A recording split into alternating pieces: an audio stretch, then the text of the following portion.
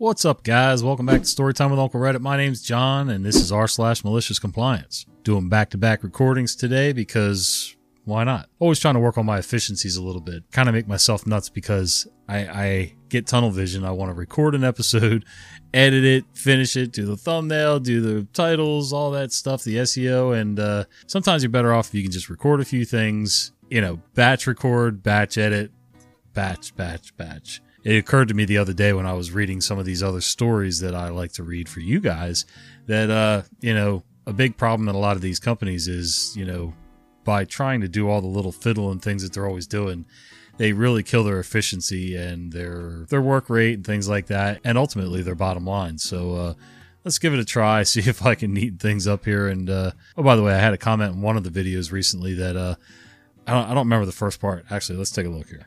So here's the comment. And it was on a, entitled People video that I did last week. It was entitled, "You Stole the Hat." Comment says, "Lazy ass, sitting down, stand up." No punctuation, it's all one blurred together sentence. And then right underneath that it says, "Boring." Not sure what you're getting at there, OP, but I don't know if you're talking about somebody in the story or me or what. Yes, I'm going to sit down. Yes, I am a lazy ass. I've admitted it in many videos. And as far as the boring part, sorry. I am who I am, and if that's boring, then so be it. I'm here for all of my fellow boring brethren. So let's do some malicious compliance. You want me to do something else while I'm waiting? Okay. At my most recent former employer, a home improvement store in the vein of Lowe's or Home Depot, I worked in receiving, mostly unloading trucks with a forklift. About 2 years into my time there, we got a new assistant store manager. Let's call him Gary. This guy came in and thought that not only did his shit not stink, but that we should all eat as much of it as possible. Micromanaging, changing SOP, etc. Everything he said was right. So one day, a truck is in the process of backing down the ramp to our receiving docks, but there's a problem with the brakes and the wheels are just dragging. Since my job at that moment is wait until the truck comes in and unload it once it does, there's literally nothing I can really do apart from give the dude good vibes from my seat. To be clear, the problem was not any failing on the driver's part, just bad luck with the hoses. At this time of day, we had 2 people on the clock and receiving. Me on one forklift waiting for the truck and my department manager on another, helping out in the outside yard because 2 propane forklifts were disabled and they had 2 lumber trucks show up at the same time. We only had 2 electric forks and they were the only ones that could be inside the building. Apparently, propane forklifts put out exhaust fumes that can kill you in an enclosed space or some such pansy BS. So basically, I'm literally all alone, the only available forklift that can unload the truck, which is fine because that's my effing jam. At the same time, we only had 1 dock of 3 available for live loads because one already had an unhooked trailer and the other was broken. So while we're understaffed and short equipment, and while the driver's trying to un-F his truck, Gary walks into receiving with 2 other department managers and sees me sitting on the forklift, basically just twiddling my thumbs as I watch the driver. I can understand how it might look like I'm effing off since I kind of am, but not really. "Why are you just sitting there?" Gary asks me. "I'm waiting for the truck to back up." He says, "While you're waiting, you can do other things." I look out the dock door and see the driver come out from between the truck and trailer and get back in the cab. So I say, "But he's almost got it. He'll be docked in like a minute. And in that minute, you can do other things." I've had more than my share of crappy leaders in my life, and I can tell by Gary's tone and body language that nothing's going to shake him from his attitude. So I just say, "You got it. What should I do while I wait?" Gary says, "Go outside and help unload one of the lumber trucks." I say, "For how long?" Sounding annoyed, he waves his hand in a shooing motion and says, "For as long as it takes. Now go." Then he walks away. The 2 department managers look at each other, look at me, smile, and follow after him. They know what's about to happen. "Hey, buddy, you got it. I'm absolutely going to do this for you." So I spin the forklift around and zip out through the big overhead door into the outside yard to help with the lumber trucks. As I do this, I hear the trailer back into the dock, but that doesn't matter because Gary gave me a mission. I make it to where the lumber trucks are parked in the yard, and my department manager drives over next to me. He says, "Why are you out here? Isn't the truck docking?" I nod. "Yeah, Gary told me to be out here helping while I wait. He was very insistent." I slowly emphasize those last 2 words. My manager just smiles, turns around, and continues to unload. I start helping. A stack of studs here, a bundle of trusses there, and I'm doing my part to empty these flatbeds of wood. While this is happening, I hear the gate attendant for the outside yard radio that we have another truck waiting to come in. I radio back that it's going to have to wait until the other truck's gone. Then another truck shows up, and another, In the 20 minutes I've been outside, 4 trucks besides the one that is now at the dock have arrived to be unloaded on our single dock, and every time I tell the gate that they'll have to wait. At this point, the general store manager, Mike, finally hears what's happening over the radio and cuts in. Hey, what's going on? Are we not unloading the truck and receiving? I radio back and say, I'll be there in just a second. I put the load I've got on my tires where it needs to go and haul ass back to receiving. As I drive into the bay, Mike and Gary are both standing there with the driver next to them. I zip up to them and hold my hand out for the driver's paperwork. He hands it to me as Gary says, What the hell's taking you so long? Why haven't you started unloading yet? You told me to help on the lumber trucks while I wait, I say. Gary sputters and says, I meant until this truck was in the dock. I look at Mike and then back to Gary. I asked you for how long and you said for as long as it takes. I didn't say that. I look at him and he looks at me like he's daring me, and I like taking dares. I name the 2 department managers who were with him when he told me and say, We all heard you say it. You were very clear. His face turns the color of an apple, and not like a Fuji or Gala, but a red effing delicious. He opens his mouth, but Mike puts a hand on his arm and stops him. Mike looks at me and says, Get it sorted fast, okay? I nod and get started as Mike walks away with Gary fuming beside him. Now, I didn't hear their conversation because I was kicking ass and taking names on my forklift, but word got back to me that Mike told Gary he would never again be allowed to question anything anyone in receiving does, and especially me when it comes to unloading trucks. If I'm on a forklift, I'm basically untouchable. And over the next year that Gary was with us, he abided by that directive, though he did feel entitled to shoot me a dirty glance or 20 every so often. Not that I cared because I had trucks to unload. I understand sort of what Gary was getting at. I've been in places, I've worked in warehouses, I've worked on construction sites, and there's a lot of times when guys are goofing off, riding out the clock and everything like that. But you got to understand, you got to learn when those things are happening and when they're not. Yes, there are times when things are going to be slow, things are going to be down, and you can be filling your time doing something else, straightening up, getting rid of the bands that come off the pallets, the shrink wrap, sweeping up the floors, stacking pallets out of the way, whatever. But at the same time, you've got a guy here that knows what he's doing.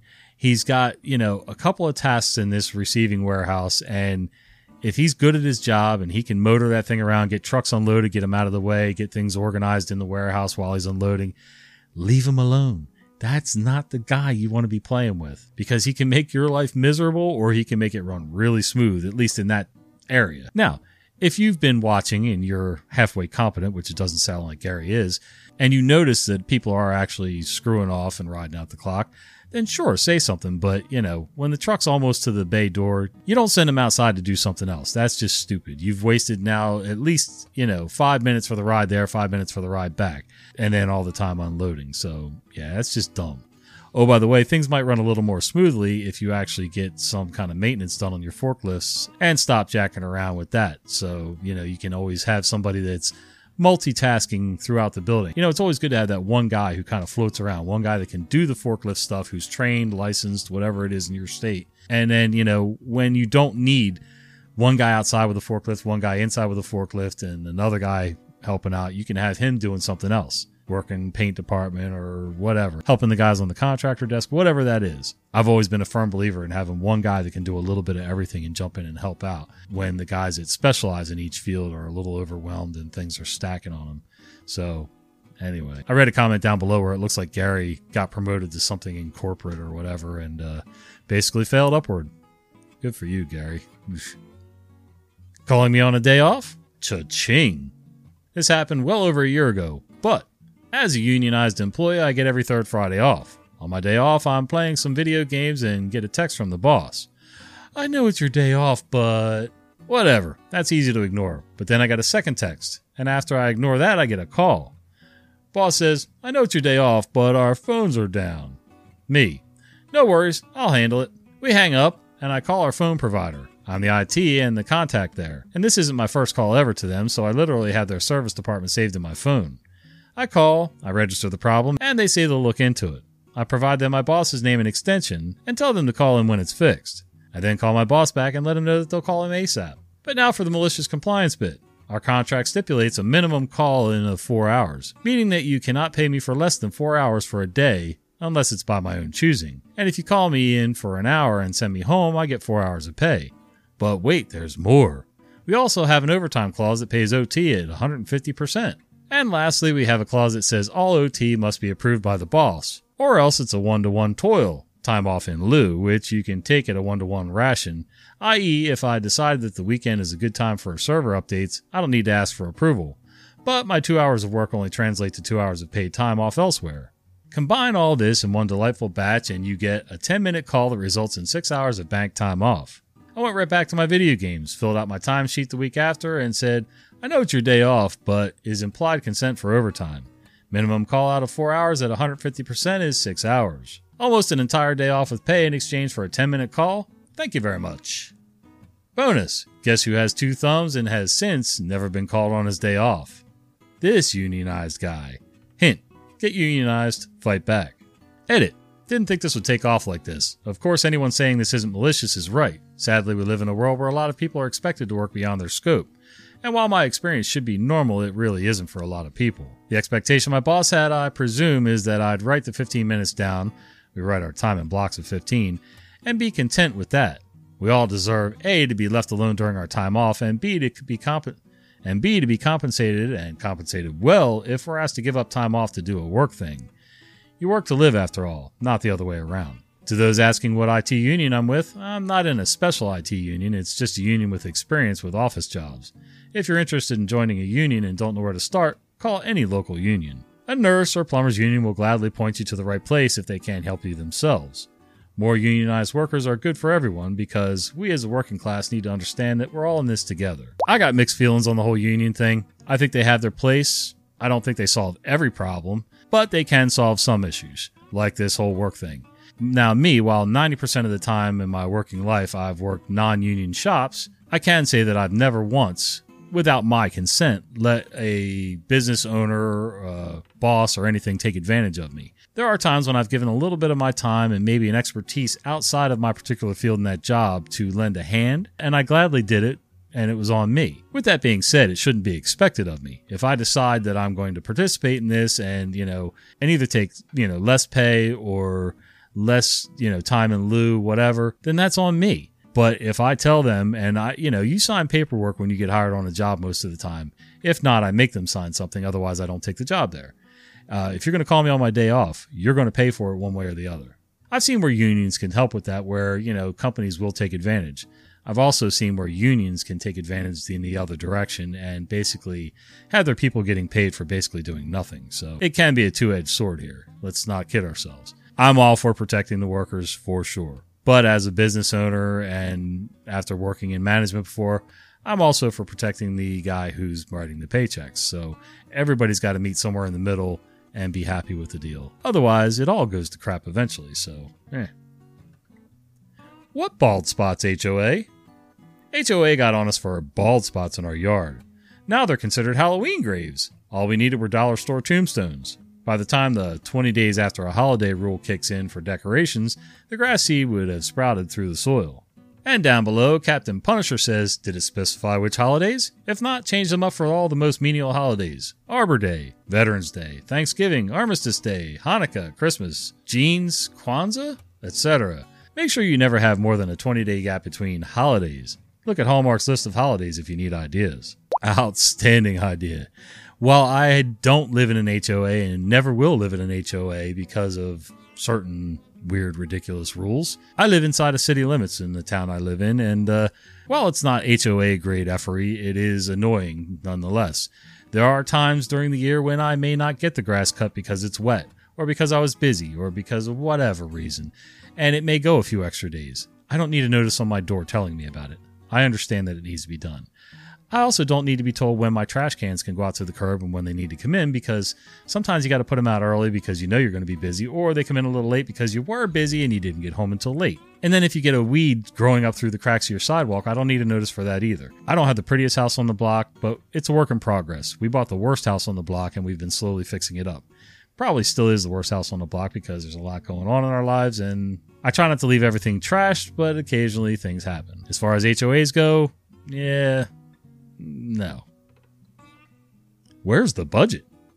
A short and sweet one. Budget process for next fiscal year just started at the company I work for. As usual, management is pushing us not to increase costs above inflation. So every department is trying to cut figures from their budget to make room for more stuff. IT decided to go malicious compliance and told everyone that they would only budget software licenses that were used by more than one department in the company. Otherwise, each department had to take care of their own licensing costs. That kind of makes sense, right? But the thing is, while IT would still pay for Microsoft 365 licenses and the like, the really expensive apps are usually specialty stuff, accounting software, engineering software, etc. So IT just got congratulated on their budget reductions. And all other departments were left hanging out to dry. Nevertheless, knowing how the corporate world works, I don't think this will be the last year I hear of this. I get it. Why should the IT department eat the cost for all the specialty licenses? If it's a company-wide thing, okay, that's in the IT overall scope and budget. If it's a specialty thing that only that department uses or one person in that department, it should be in their budget for sure. Just like when I helped run, parts of a construction company. Office is office, accounting is accounting, field is field, management is management. There's all kinds of different budgets. Accounting should not be paying directly out of their budget for my job site trailer rental. That is something that goes with that job that I'm running. So that's part of my budget. Just makes sense. Too logical for some, though. Yes, the brakes are on, but... So I wasn't the complier, but I got complied. I work in a rail yard, and it's a universal rule that unattended rail cars require 2 handbrakes. I came on shift in the morning and went to take the 2 required brakes off the 4 cars in the shed, only to find that instead of the brakes were applied on the 2nd and 4th car in line instead of the easiest first 2 cars. It wasn't a huge inconvenience or anything, but just a bit annoying, because the previous guy was feeling a bit petty. I don't know what that means. I don't know why it matters. A couple handbrakes or a couple handbrakes. For me, if they're all in a line, I would do the brake on the front of the first car and the brake on the back of the last car, because I'm pretty sure each car has 2 sets of brakes. You got a handbrake in the back and a handbrake in the front, although rail cars don't really have a front and a back, but you know what I mean. I don't know. That way everything kind of stays contained and the other 2 cars don't accidentally get bumped and start trailing off down the tracks if there's a slight grade. But what do I know? I'm a carpenter, not a railroad engineer. Damn it, Jim. Tidying at the night. Hello, everybody. First, I must say English is not my native language. Feel free to point out and fix my mistakes. I live in a moderate apartment building in a bigger city, not the capital. There are 15 flats or apartments altogether, and I live in one of those. For years, there was a cleaning duty roster. Basically, it meant that every week, tenants of one of the apartments must tidy up the common areas, stairs, etc. In those times, I worked pretty much until the evening. So when it was my turn to tidy up, I just tried to be very careful. Tidying up around 11 p.m. or after midnight was the norm for me. Once a year, we have, as a whole building, a meeting about financial status, etc. One older lady from one apartment told in front of everybody, "You don't do your mandatory tidying." I was a bit perplexed. Not angry, just surprised, and asked, "What?" "Yes, you don't do that. I couldn't hear you." Cue the malicious compliance. Okay, the next time I had the duty, it was around 12:30 a.m. I made sure I was heard. Oh yeah, I was. I used a metal bucket, not a plastic one, and very loudly with a broom. I knocked on every door in the building. Dogs barked like crazy. People sleepy went outside just to see what the fuss was about. For every tenant, I apologized with the words of that older lady. "I'm sorry I'm waking you. Mrs. X needed to hear me tidying. Sorry about that." Not a single one was angry after that because they heard her during that annual meeting. Sorry to the other tenants again for the fuss. It had to be done. Thank you. I get it. I don't know if I'd have had the nuts to go through with it, but I get it. You didn't hear me, so that means it didn't happen. Oh, because I'm trying to be kind and not rude and wake everybody up because my schedule's a little weird and I have to clean it off hours. I'm not sure I would have done it on every door, but I definitely would have done it around her apartment. If I'm sweeping the floor, that broom would have slapped that door every time I took a stroke with the broom. Metal can would have been dropped and everything. Once I got past her place, I would have quieted down, but hey, you do what you got to do to get your point across, I guess. YouTube thinks you're going to like this video right here, so can you do me a favor and help out the channel and give it a click? Thanks. See ya.